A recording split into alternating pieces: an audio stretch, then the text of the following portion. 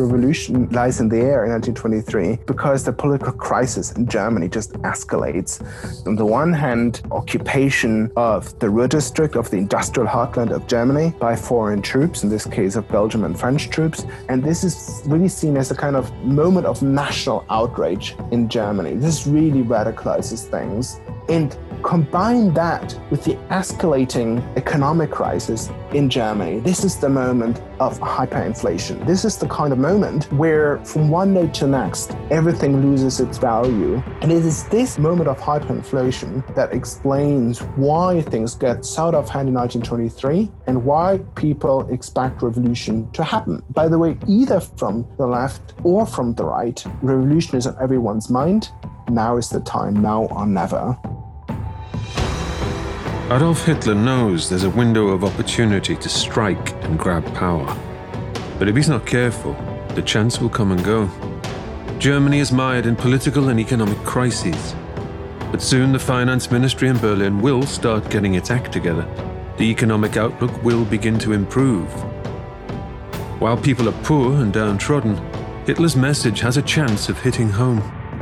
But if people's lives get back on track, they'll be much less likely to reach for extreme solutions.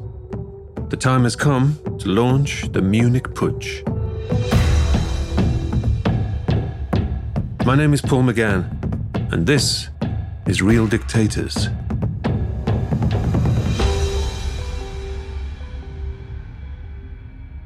Germany was perhaps the strongest nation potentially in all of continental Europe. Somehow it had to be stabilized. So the Germans brought in a brilliant minister of finance to solve the problem. He worked out some formula by which the value of the new German currency would be linked to the value of the land, of the agricultural land in Germany. And somehow or other, miraculously, inflation began to end. As the economy began to be stabilized, Hitler had the sense of now or never. So he ended his indecision. He decided on November the 9th, the anniversary of the surrender at the end of World War I, he decided to march. But then things start to move more quickly than Hitler initially thought that they would happen. It seems that Hitler initially thought he had far more time to build up this standing for him. But as he realized, as there is talk about revolution in there, he knows that he has got to move now. So if he wants to be Germany's Mussolini, if he wants to be Bavaria's Mussolini, he clearly feels now is the time. He's also aware that voices are being heard within his own parties, amongst his own supporters, that Hitler is all talks but no action. So he realizes that he really now has got to act. The plan for the Nazis' Munich Putsch is to bring about revolution in stages. It'll start at the local level, in Bavaria's capital.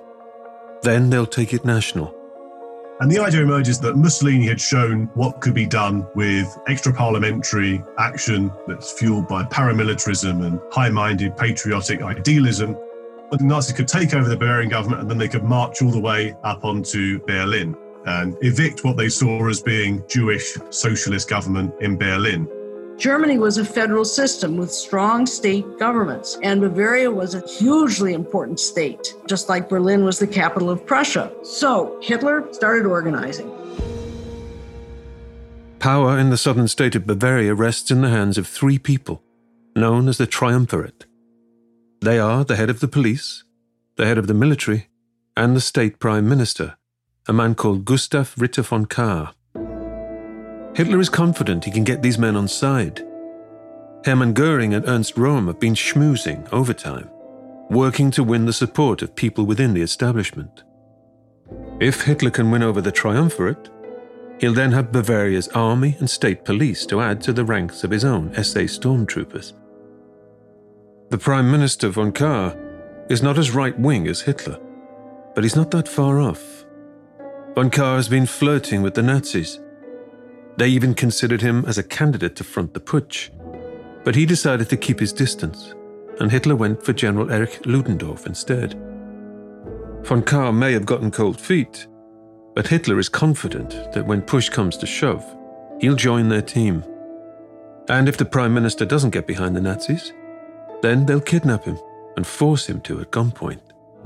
Hitler gathered his associates on the east side of the river that goes through Munich. And it was also fortunate that particular year, it was a long weekend, it was a holiday. And so the police were thin on the ground. That also helped. On the evening of November the 8th, 1923, a Mercedes winds its way through the streets of Munich.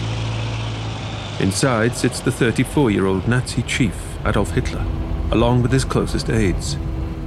Their destination is the Burger Bräukeller, a large beer hall. Here, tonight, Gustav von Kahr is giving an address in his role as Bavarian Prime Minister. He'll be joined by the head of the police and the head of the army. So the whole triumvirate will be in the same building at the same time.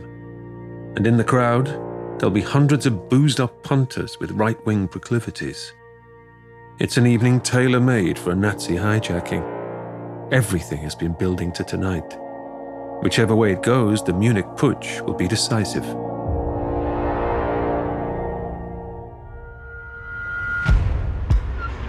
The car arrives at the Burger Bräukeller. Hitler steps out. Hermann Göring is also there with a retinue of brown shirts. General Ludendorff isn't here yet. The plan is for him to make a grand entrance later on, in Act 2. First things first. The plotters need to make it inside the building. Local police are on duty, patrolling outside the hall. Göring has done an impressive job whipping the brown shirts into shape. They are thugs at heart. But at this crucial juncture, they keep their discipline. Debarking their trucks, they keep their heads down and move towards the entrance. Such is their composed, assured demeanor. The police assume they're just regular army units, here on official business. The first hurdle has been cleared. Hitler and Göring enter the building with a core group of 20 men, while the others surround the place. Outside the doors of the main chamber, you can hear a pin drop. The stormtroopers shuttle forward. This is what they've trained for. They barge right in. Göring and his men head right to the far end of the beer hall. They set up a machine gun on the dais. Then in marches the humble drummer, Adolf Hitler.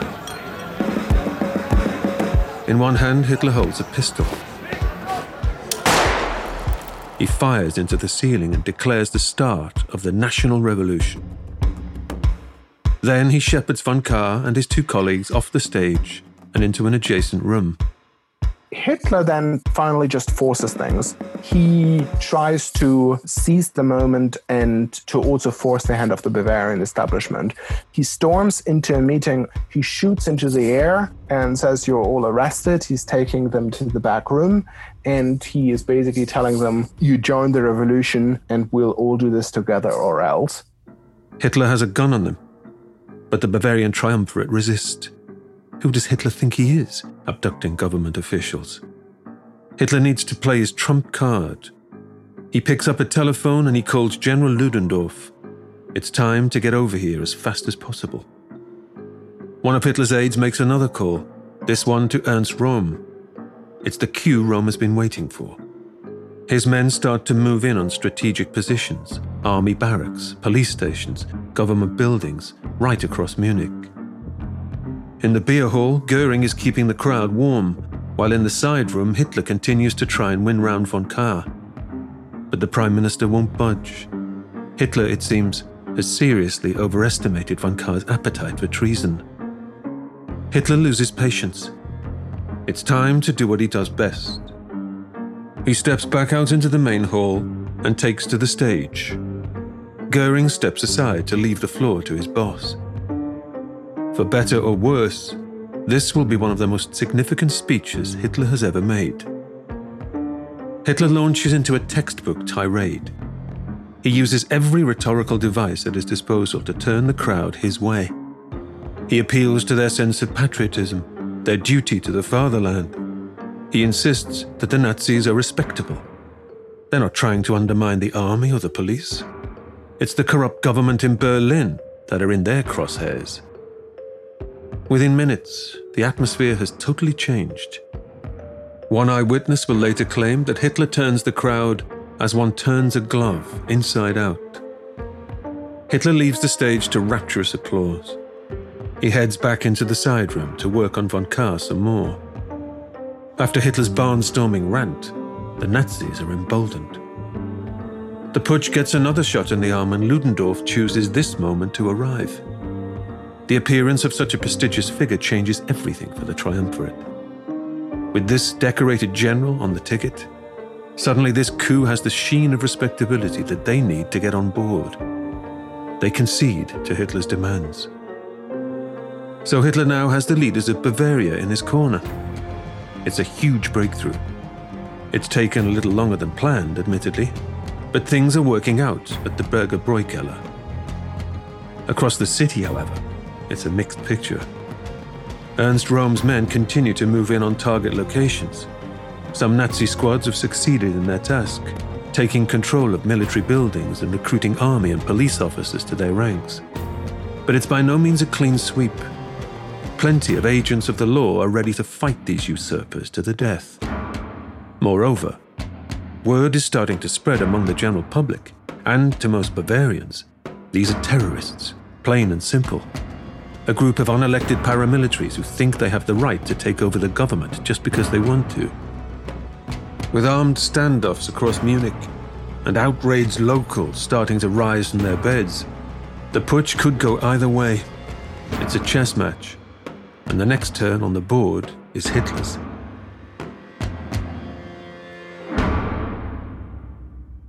I'm historian Ruth Goodman, host of Noiser's newest podcast, The Curious History of Your Home. I've spent my life investigating the hidden history of everyday objects.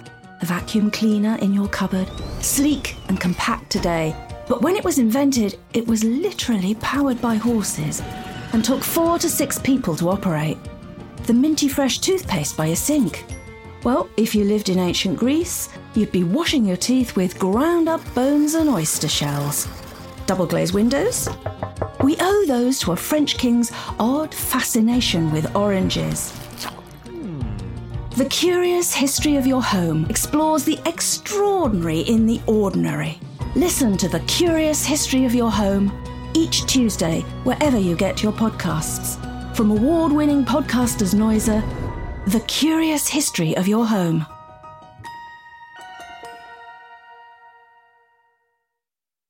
From where he's standing at the Berger Bräukeller, everything seems pretty much under control. He has no way of knowing at this moment in time how delicately balanced his revolution is.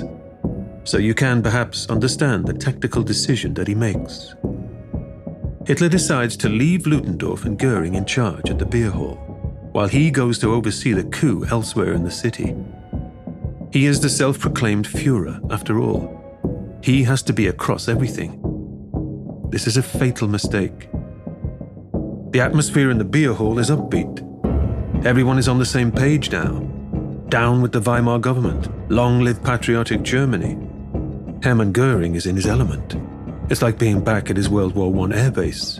He's the toast of his men. They love him. How could they not?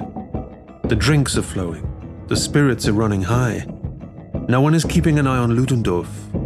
And left to his own devices, the general is about to make a grave error. Prime Minister von Kahr reads the situation perfectly. He sidles up to the aging war hero. Let us leave, von Kahr suggests. It's getting late. We've given you our backing. Now let us head home. We'll pick this up in the morning. You can trust us. We won't betray you. Ludendorff sees no reason why not. Hitler's most high-profile hostage walks straight through the beer hall's double doors and out into the night. Von Kahr has played Hitler and hoodwinked Ludendorff. Now, he has absolutely no intention of going home obediently to his family. He didn't become Bavarian Prime Minister by being a pushover. Instead, von Kahr sounds the alarm.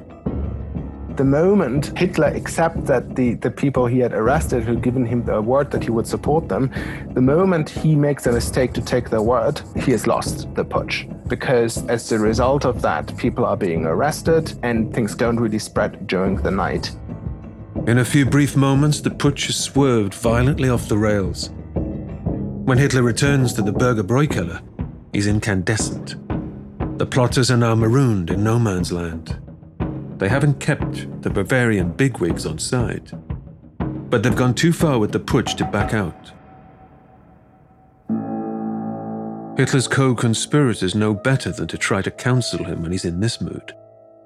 Eventually, Hitler decides that they should all sit tight right here.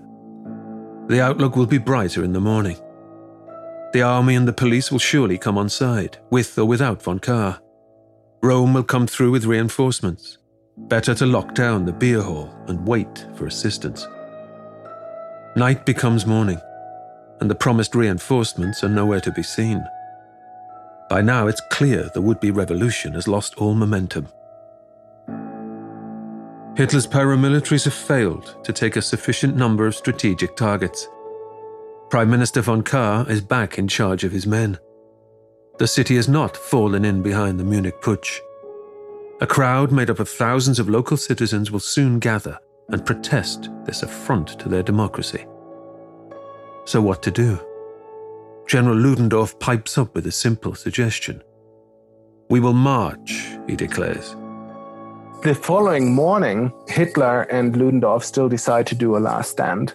I think half driven by a hope that they can still change things, that somehow if they march through central Munich, people and military units will join them, and that would allow them to still seize power. But I think also half driven by a realization that they have lost the putsch, but at least that they want to go down in flames and in heroism. The Nazis want to make sure that they are remembered as glorious martyrs. The reality is rather less flattering. The plan was to seize control of the Bavarian government, then march all the way to Berlin, gathering devoted followers along the way. It's barely got off the ground.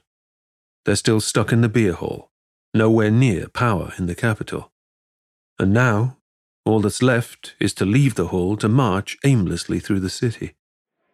They assemble just outside of the city center. They march through the city center. They march past the central square in Munich. They walk north towards the former royal palace. Death or prison awaits the Munich putschists. Marching through the streets worked for Mussolini in Rome, albeit he had a specific destination in mind. It's not clear exactly where the Nazis are marching to, but if this is to be the last stand, then so be it. For citizens watching from the roadside, it must be a rather odd spectacle. That foul-mouthed orator Adolf Hitler, with the old war hero General Ludendorff, leading a brigade of banner-wielding fascists through the city. Suddenly the police show up. The security forces show up. They block their way. The entire force is marching in one street. They're not deployed. They're not scattered. And suddenly the marchers face the police. The road ahead is blocked by the authorities.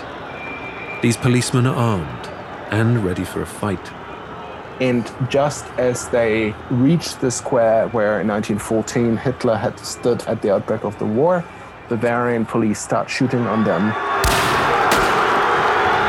It doesn't take much to disperse the Nazis. Hitler falls to the floor.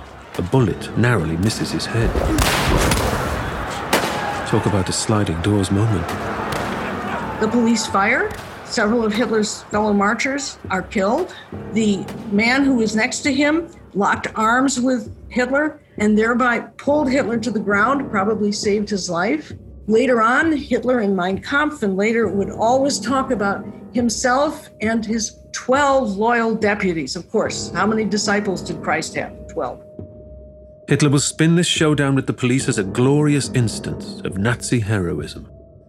But in the moment, he and his followers scatter and flee for their lives.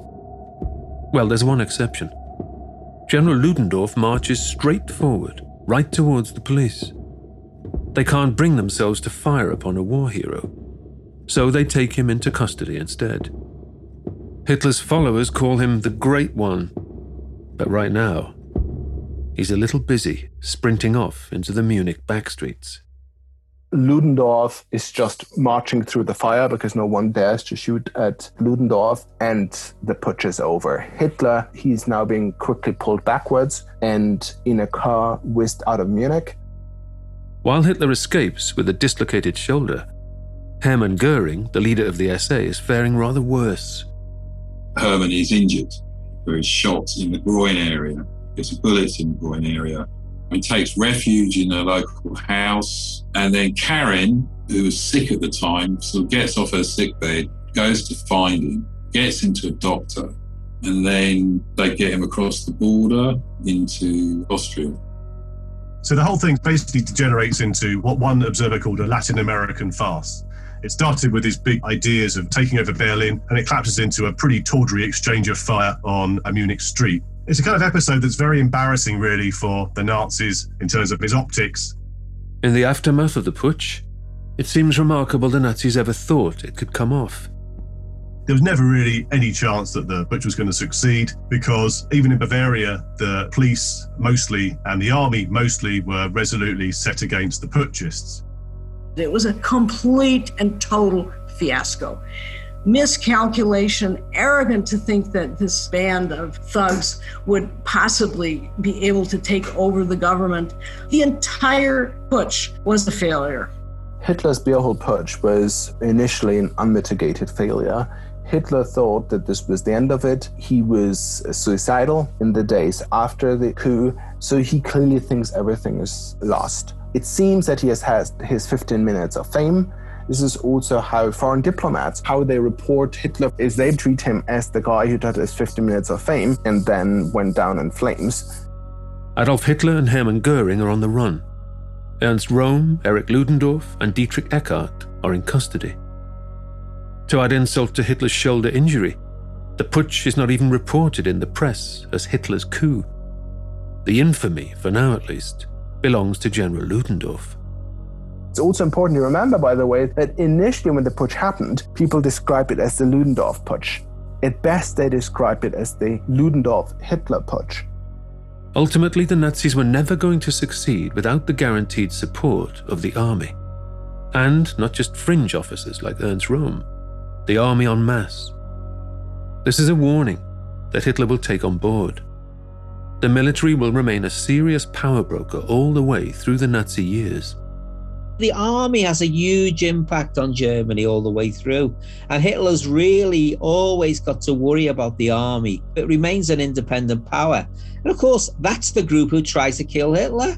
And in terms of the Nazi strategy, it switches after the Munich putsch to having to use the ballot box rather than purely relying on conspiratorial paramilitarism, which had preceded the putsch. By the time 1933 comes, Hitler makes sure that the army and the police are on his side for the takeover of power. So it's a very important lesson, in some ways, periodizes the entire Nazi movement. The putsch has been a shambles. But the humiliation of defeat contains one absolutely vital lesson for Hitler. He will soon come to realize that he must change his whole approach. He will see clearly that the way to power lies not in seizing the government by force, but in subverting the democratic system to his own ends. Hitler will soon launch a brand new mission: to bring down German politics from within. And he realized that he had miscalculated. Hitler realized his strategy was wrong, that he would never be able to stage a violent revolution like Mussolini, that he lived in a democratic system with a well-developed middle class, with a very strong constitution, and he would have to work within the system to undermine instead of overthrow that system, to figure out its weaknesses and to leverage what power he had to destroy the system from within, to weaken it from within. Hitler will realize that he has perhaps underestimated his own political talents.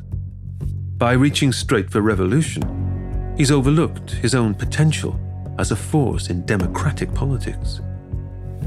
On this new mission, to win elected office, Hitler will need to appeal beyond the violent politics of his Munich echo chamber. He'll need to make inroads in all the different German states, not just Bavaria, and in the countryside as well as towns and cities, with farmers and landowners as well as workers and soldiers. In just 10 years' time, Hitler will have done exactly that, as he assumes office as Germany's Chancellor. His true rise to power starts right here in 1923, in the ashes of defeat.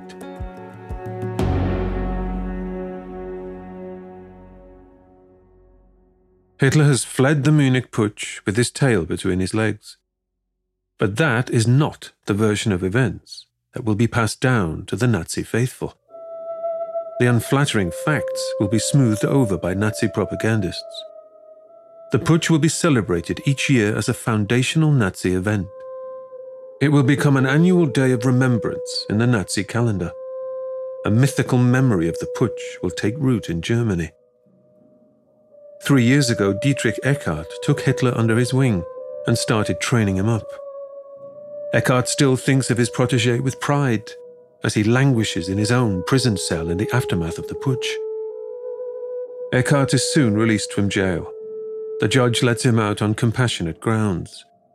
Years of alcohol and drug abuse have taken their toll. Not long after his release, Eckart dies of a heart attack.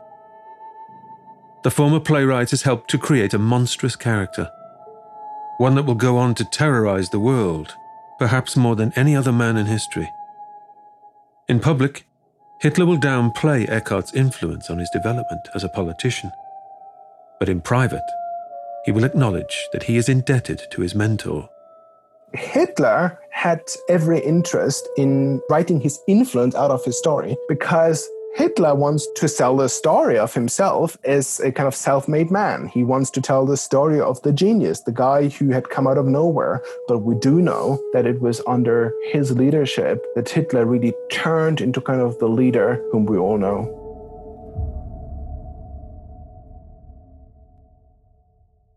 So what next for Hitler and the Nazis? You'll find out soon. Here's a sneak preview. Hitler wasn't arrested immediately because he and everybody else fled. He fled, he put on a disguise, he fled into Bavaria, and he was trying to make it across the border to Austria. An extraordinary game of cat and mouse will unfold as the authorities chase Adolf Hitler through the mountains, lakes, and forests. Finally, they will catch up with him.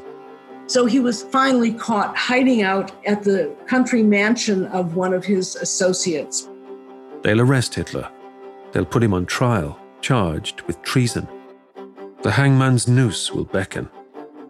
But as we shall see, Hitler will turn this crisis on its head.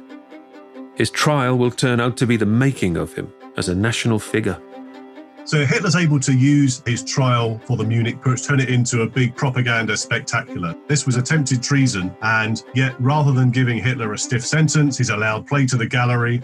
As he takes to the stand in his own defense, Hitler will finally break out of his Bavarian bubble and rupture the nation's consciousness. At this moment, his march towards the roles of Chancellor and then Führer will truly commence.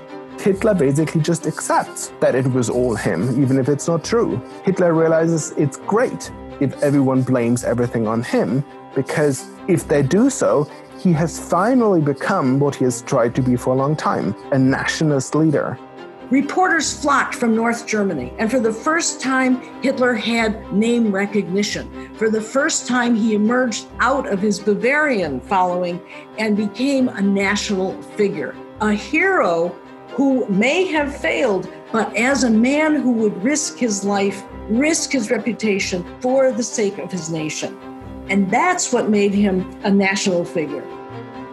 That's all coming soon on Real Dictators.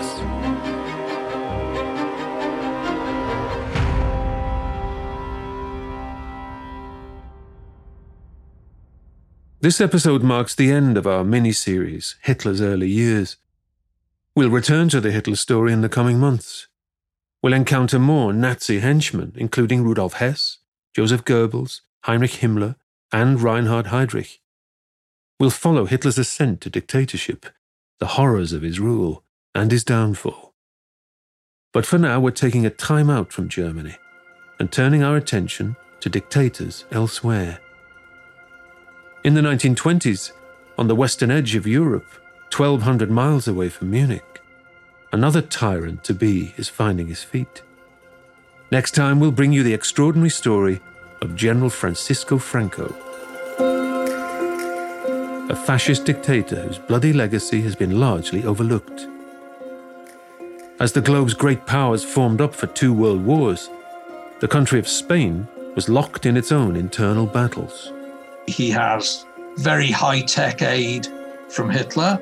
He has massive aid from Mussolini. And most important, he has the clandestine aid of the British government. Franco led his side to victory in the bitter civil war and orchestrated the White Terror, a period of civilian repression that claimed hundreds of thousands of Spanish lives.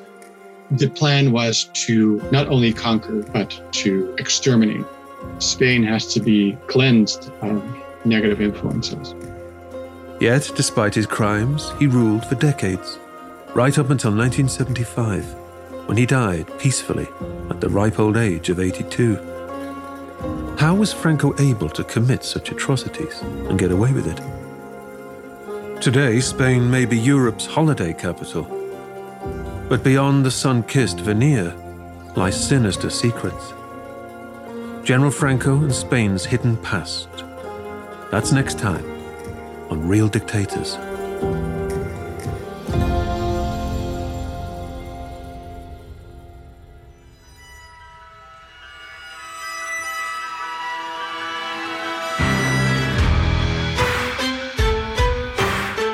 Real Dictators is presented by me, Paul McGann. The show was created by Pascal Hughes, produced by Joel Duddell, editing and music by Oliver Baines, with strings recorded by Dory McCauley, sound design and mix by Tom Pink, with edit assembly by George Tapp. Follow Noiser Podcasts on Twitter for news about upcoming series. If you haven't already, follow us wherever you listen to your favorite shows or check us out at realdictators.com. Tune in on Wednesdays for new episodes.